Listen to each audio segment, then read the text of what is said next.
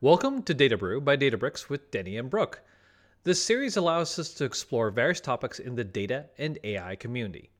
Whether we're talking about data engineering or data science, we'll interview subject matter experts to dive deeper into these topics.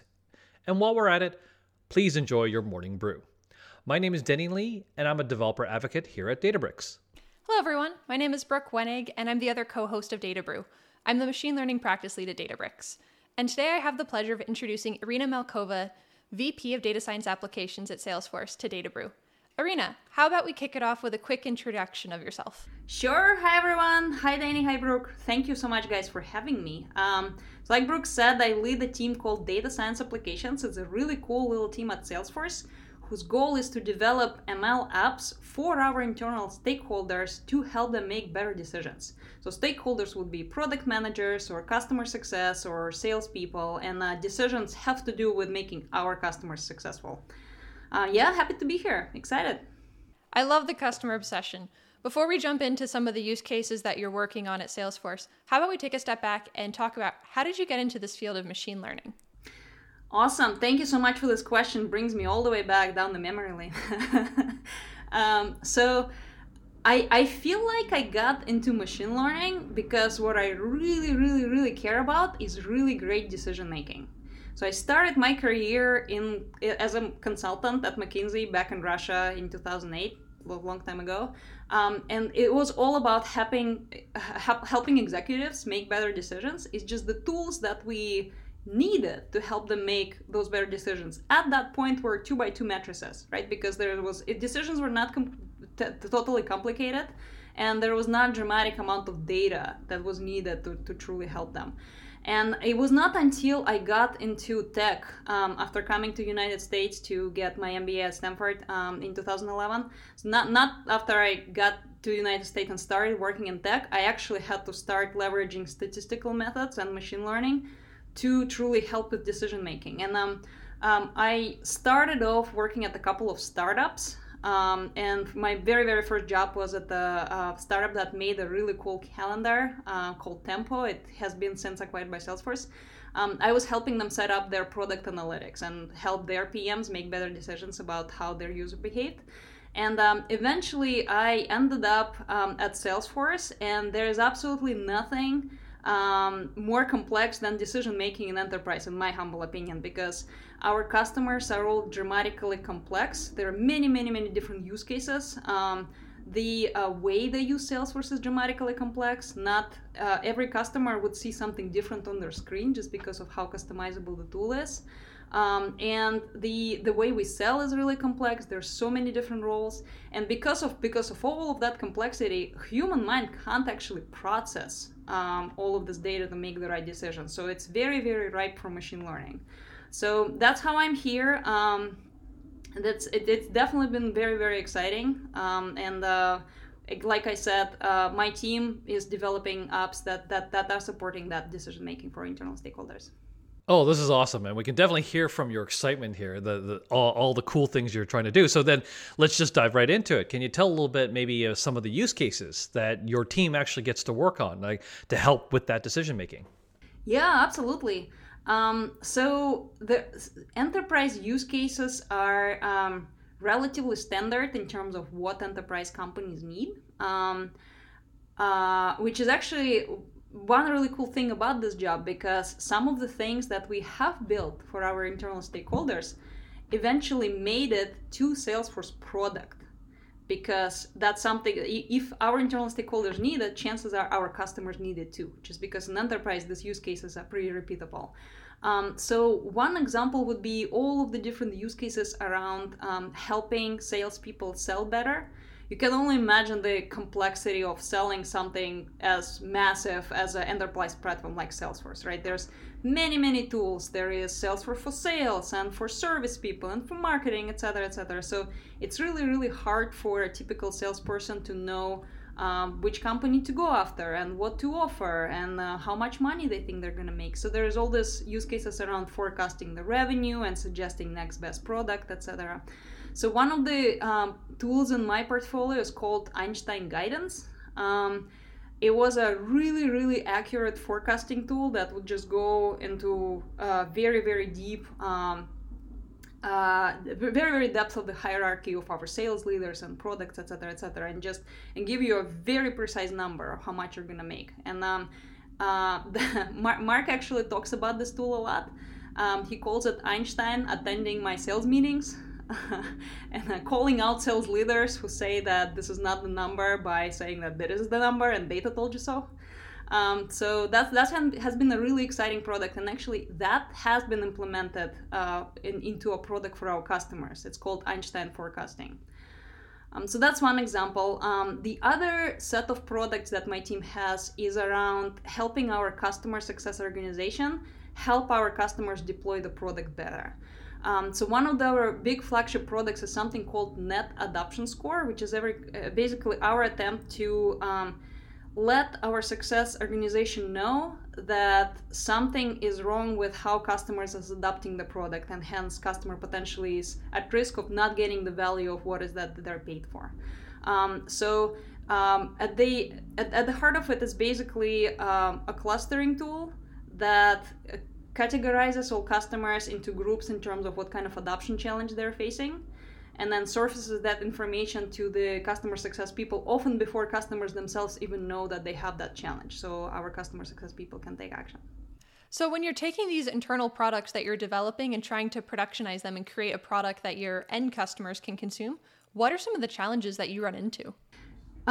So we a lot. We were recently putting together a presentation about some of the history of how we built this products for our internal customers, and it started with a meme. It went like this. Like the first part of the meme was expectation of how to build machine learning product in production. Train the model, deploy the model, and then Tony Stark stays standing in the field with all the money flying around. I don't know if you guys have ever seen that picture. Definitely. And then reality of deploying a production ML model is train the model, deploy the model, and then many steps of how things are not working. So there's definitely lots of challenges that have to do with deploying production models, even if we're only talking about internal stakeholders like ours. It usually takes us about 2 weeks to come up with a good, decent prototype of something that we want to build that is complete shock and awe and stakeholders love it. And then it can take us up to another year to come up with a production product that truly can reflect the requirements and truly serve many users at scale. So lots of challenges there. Big one is definitely data availability. I would imagine every machine learning practitioner knows about this. For Salesforce, that's especially hard because most of our machine learning products have to operate at the company level. So for example, if we're helping our customer success people help customers adopt better, we usually are not talking about one product. We're talking about the whole suite of products of Salesforce that customers bought. Well, in fact, those products usually sit on different tech stacks. So they're completely different instrumentation frameworks and a completely different infrastructure of how these metrics are collected and aggregated, and different people responsible for doing that. So for us to build a machine learning model that looks at all this data, we need to have a very robust governance process and very robust data quality checks on the data that is coming in. And very robust metric discovery, feature store, and understanding of basically what data is coming in, because there's just too many metrics and too many producers to basically hope and pray that the data is not broken. It definitely has to be an institutionalized process for the ML app to work. So that would be one challenge. There's definitely lots of other ones. I would say another challenge that I found extremely interesting is the challenge of setting the mathematical problem that would address the business need in enterprise. That often has to do with the fact that there is rarely a target metric that is easily measurable that we can use to build something useful. So for example, if we're looking for good adoption, or for example, a smoothly operating Salesforce instance. There is rarely like one number, like monthly active users or lack of errors, that explains the good outcome well. There needs to be very a very dedicated, almost like a BI work, on analytics work, on first creating that metric that can serve as a target, because there is many different types of ways people use Salesforce, and many different tech stacks, and many different types of, errors that customer can experience. So creating that target metric is very, very important, again, obviously, because otherwise how are we going to build an ML model? So we collaborate very closely with our analytics team that specializes on thinking deeply about the philosophy of how do we measure different things and creating that data for us. So I know Denny's going to want to ask you more about defining these metrics, but I want to go and dive a little bit into the data quality. How do you ensure that you have high data quality? Are there any tools that you use like Great Expectations, or do you do everything homegrown in-house to evaluate your data quality and ensure everything's high fidelity? Yeah, that's a fantastic question. So I actually, before Salesforce, I used to work at the data governance company called Alation that makes data catalog. It was a fantastic ride, and that was actually how I joined Salesforce. I was working on a sales deal with them as part of Alation team, and I loved the team so much that I was like, okay, I can't leave you guys. I gotta stay. So we there's multiple components to it. So our Alation is our current data catalog solution. So it basically allows us to, at the very least, know what do we even have. And there is multiple levels to knowing what are those assets that we have. So there are hard assets like data sets and reports.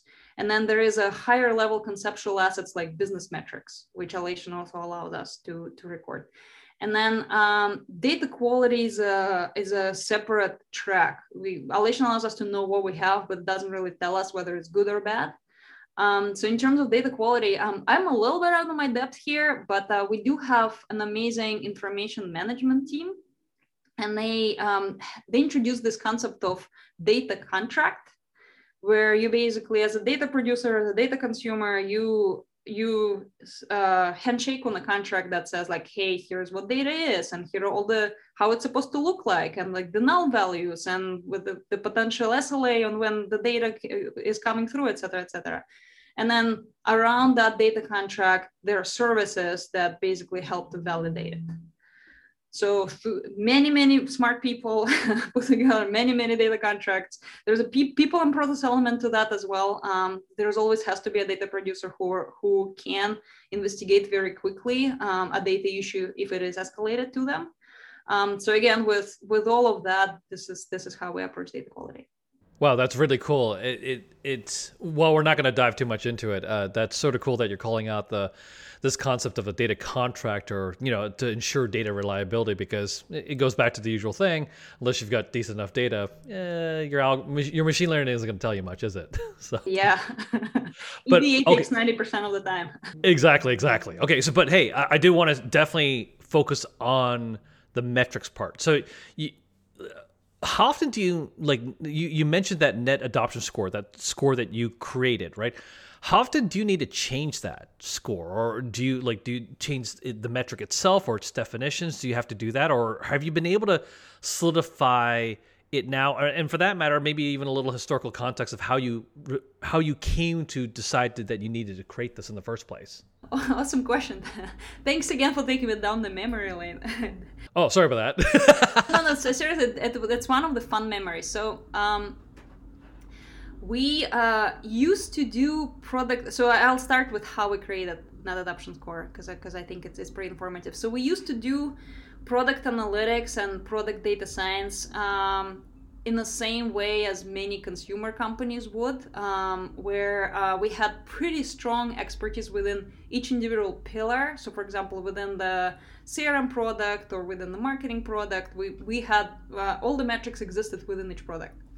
And metrics all were raw. So for example, for CRM is a product that is sold using user licenses.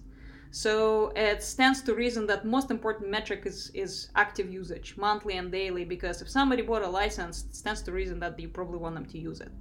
and everything trickles down from that. For Marketing Cloud, very, very different set of metrics, because we don't sell Marketing Cloud per user. It's more like a big bundle of emails and text messages, etc., that you can send. And then companies consume against that. And it doesn't really matter how many users they have using actual platform, the marketing people, right? It's more about how many emails they send, etc.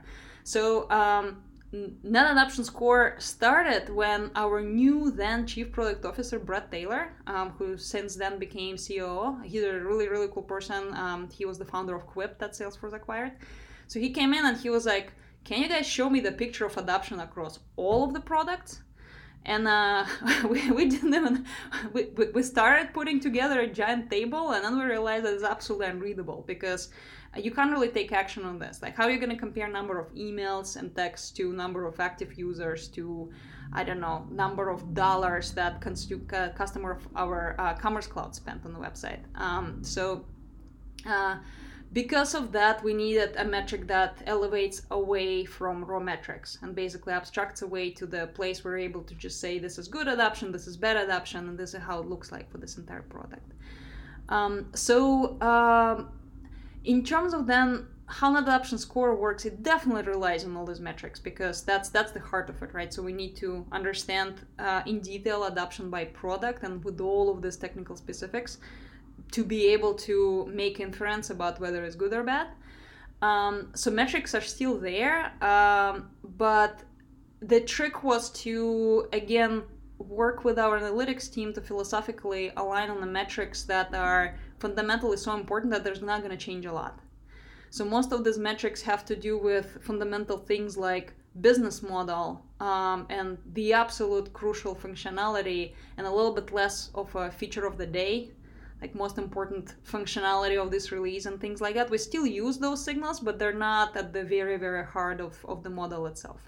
And I would say the biggest work that we do in terms of adding metrics and refreshing metrics in Net Adoption Score has to do with inching towards not just measuring how customers adopt, but how are they getting value out of Salesforce, which is not always the same thing, because one is necessary but not sufficient. So we know that if customers don't use the product at all, then they're not getting value. But now if they do use the product, they might not get the value either, right? It could be that they're using the product in a very inefficient way. So we're just trying to constantly up-level the way we think about adoption to measure, to get closer and closer to value. So the current effort has to do with looking not just at the feature adoption, but at the adoption of the entire job.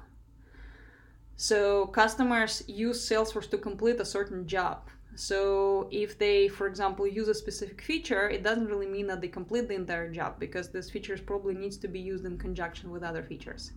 So we're right now switching from metrics that have to do with feature adoption to metrics that have to do with the job adoption. That would be one example of something we do. Got it. It actually almost reminds me of this concept of like path analysis, like the old web school, the web basis. Like, in other words, were they actually, did they actually click onto the add to shopping cart or actually purchase from the shopping cart, and the 15 steps that they did, as opposed to just simply saying, ooh, they looked at the product. That doesn't necessarily mean anything. So, right. So then I guess what I'm curious about is that then do you feel that this it's not like this process ever ends, right? This seems to be always every month or every year or however often, this process, even though maybe the Net Adoption Score itself doesn't change, it seems like everything around it does. Is that accurate, or I'm just curious? I would say it improves. That's my hope. It doesn't change just, because we got bored with the old metric for sure. But yeah, and I don't think even the jobs and path analysis would be the end of the road. What we're really, really, really trying to help customer with is truly get more successful with Salesforce. So if you bought Salesforce to sell better, are you actually selling better? Are you converting more deals? Are you closing larger deals? Are you doing it faster with fewer salespeople, etc.? So the holy grail is to know that. But again, those things are very hard to measure, partly because that's proprietary customer data, and we don't see that. So we're just trying to get closer and closer to that notion. I would say that every iteration of new metrics is probably we're talking multiple releases, so it's a year or more than a year. So it's a little bit. It's not like data scientists are shocked by a new data set every day. But yeah, so the hope is to get to that ultimate holy grail of knowing, are we helping the customer or not? Fantastic. I now want to switch gears a little bit into the decision-making process, because I know that you're very much focused on internal decision-making and building apps for internal stakeholders. What would you say are some of the key differences when building machine learning solutions for internal stakeholders versus external ones? Are there additional things that you need to consider or things that you don't need to consider? I would just love to hear your thoughts on this. That is a fantastic question. In general, there is a big difference between internal and external facing products in terms of what they are for. So the absolute biggest requirement for external facing ML products is ability to accommodate many different use cases. So we want it to be generalizable. So for example, for Einstein forecasting, the tool helps you forecast whoever you are. You can be a company that has seasonality. You could be a company that has a lot of giant deals that just disrupt the whole sales flow. You could be a company that is very little. You could be a company that's really large. It's supposed to work for you, and that is a really complex thing to solve. So when our external facing Einstein team takes some kind of concept, they usually completely rebuild the product with that in mind first. So I would say that is the biggest difference between internal facing and external facing. But even within internal facing, I think another difference is the type of stakeholders that we work with. So very often our stakeholders are very senior people who are interested in explainability much more than in the recommendation, which is probably not the case with external facing, because our typical user is your general salesperson who just wants to be told what to do, like go sell this opportunity or focus on this today, try this product, etc. Our stakeholders often are architects that want to understand in depth why we assign a certain category of risk, rather than being just told like, hey, go speak to this customer. So explainability has been a gigantic business requirement for us. Alongside with accuracy is also extremely important, more important than it would be for external products. So yeah, and it has really informed the design of how we build products. Sometimes there are entire separate model just for explainability, just because it is such a gigantic big requirement. So actually, on the topic of requirements gathering, how different is it for working with internal stakeholders and you might have many people involved with the requirements definition versus working with customers where there's both internal and external stakeholders? How would you say the processes differ between the two? Frankly, haven't worked with our external customers. I know that I did a little bit of that when I was at Alation, because I led the customer success function there, and we worked with our PMs to help them build requirements for our external customers. So the process there had to do with just being really diligent about aggregating all the requests that come through customer support and customer success, just really making sure that if customers said something really valuable to you while they're complaining about something not working, do not forget to write it down and give to product manager. So that was the way you do it with external customers. With internal customers, it's actually it's awesome. It's nice because they're right there with you in the same company, and you can co-create products together. So there's a lot of people who are extremely technical and extremely excited about about our mission, who are just willing to not go through Python notebooks and CSVs, and they don't need a nice UI to collaborate with us. Very often, a senior customer success colleague would be like, I'm a rocket scientist by education. Please work with me. I really want to work with you guys. So there's a lot of excitement about data science in the company. So we definitely have no shortage of awesome people who want to work with us. That's awesome. Actually, this naturally leads to the question then, how do you especially as a manager, right? How do you keep up with these latest advancements? Like, you've got your rocket scientist here, you've got your data analyst there, but then how do you keep like on top of all the advancements in machine learning and deep learning, so that way you can still be helpful to everybody? Yeah, awesome. Thank you for this question. I personally believe that even as a manager, I gotta do some things with my hands. Otherwise, I'm gonna get irrelevant. And I know it's a pretty unpopular opinion. And when I was a young analyst and many past jobs ago, lots of managers told me that you should not be doing things as a manager yourself.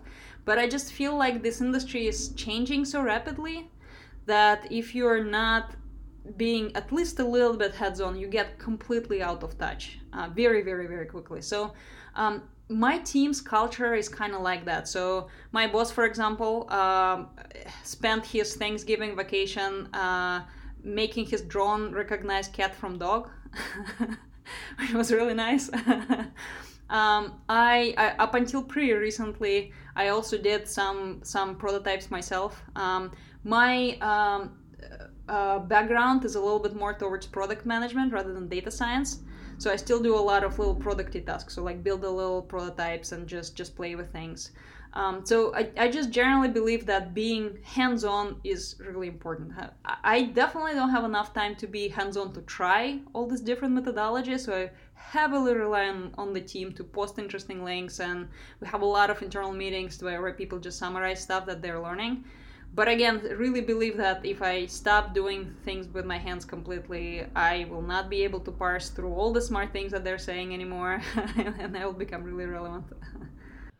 I actually completely understand your feeling. I had a past boss that basically was talking about now, because he was actually like at the CXO level. So he basically said, yeah, the problem with people like us is that they've put the handcuffs on, so we're not even allowed touching the keyboard anymore, right? So, and so I actually understand. I'm sort of like you from that standpoint. I've been fighting that as long as I possibly can to prevent myself from not being able to write code. So keep the good fight. Exactly, break those handcuffs. Okay, but actually, in all seriousness, I did have a question in terms of, especially because coming from your perspectives, do you have any recommendations on how you use machine learning to drive business value? I mean, that's what you're doing all the time. So, for anybody who's listening to this, Vidcast podcast, do you have any recommendations on how other people can do the same thing that you're doing right now? Yeah, one thing that was extremely important for us is to get disciplined about measuring the outcomes of the decisions that our machine learning apps are driving, and then be extremely cognizant of how that compares to the cost of maintaining those applications. And the trap that I often see teams fall into is they ignore the cost completely, and B, they think that if their tool delivers some incremental value compared to absolutely nothing or an Excel spreadsheet, then that's great. And very often they would build a number of applications and don't really rationalize the portfolio ever. And in the end, they're stuck maintaining a whole bunch of apps that are not really even all that useful. So we really are pushing to be disciplined about getting the feedback from stakeholders and then constantly trying to connect the outcomes that our tools drove back to the contribution from our tools. It's not easy at all because we're in a decision-making business, and we're just only one output to making a decision, and in the end the human is the one responsible for taking action, and it's pretty hard to attribute the success to the tool specifically. But nevertheless, I do think it's really important work to keep connecting our output with our ultimate customer success. And again, the notion of being very careful about the ROI of the app and going through your portfolio, seeing what doesn't really create value anymore, what should we do with it, knowing exactly how much maintenance takes, and being pretty disciplined about your project management, right? And knowing how much time are you spending on KLO and how expensive it is for you to maintain these production apps. I think all of that is extremely important to maintain a healthy portfolio of machine learning apps. Yeah, discipline is definitely a super important trait for any machine learning organization or team. I'm just curious, how do you decide the trade-off between spending your development time on building a new feature versus maintaining an existing one? Like, how much time does it take to maintain something that once you've already deployed it? That's a fantastic question. Too much. I'm sure we all would rather be building new features. That's for sure. Yeah, we are. This year we're even creating finally a productivity operations org within our team that can actually focus on decreasing the cost of maintenance.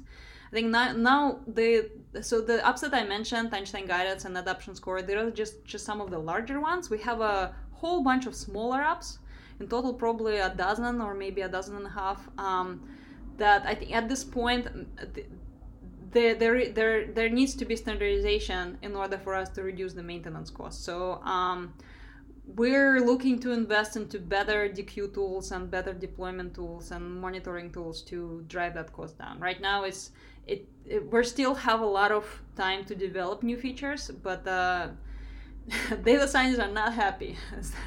There's definitely way more maintenance than there was 5 years ago. So definitely something that we want to keep decreasing. Well, definitely let us know once you figure out what those magical tools are. We definitely want them too.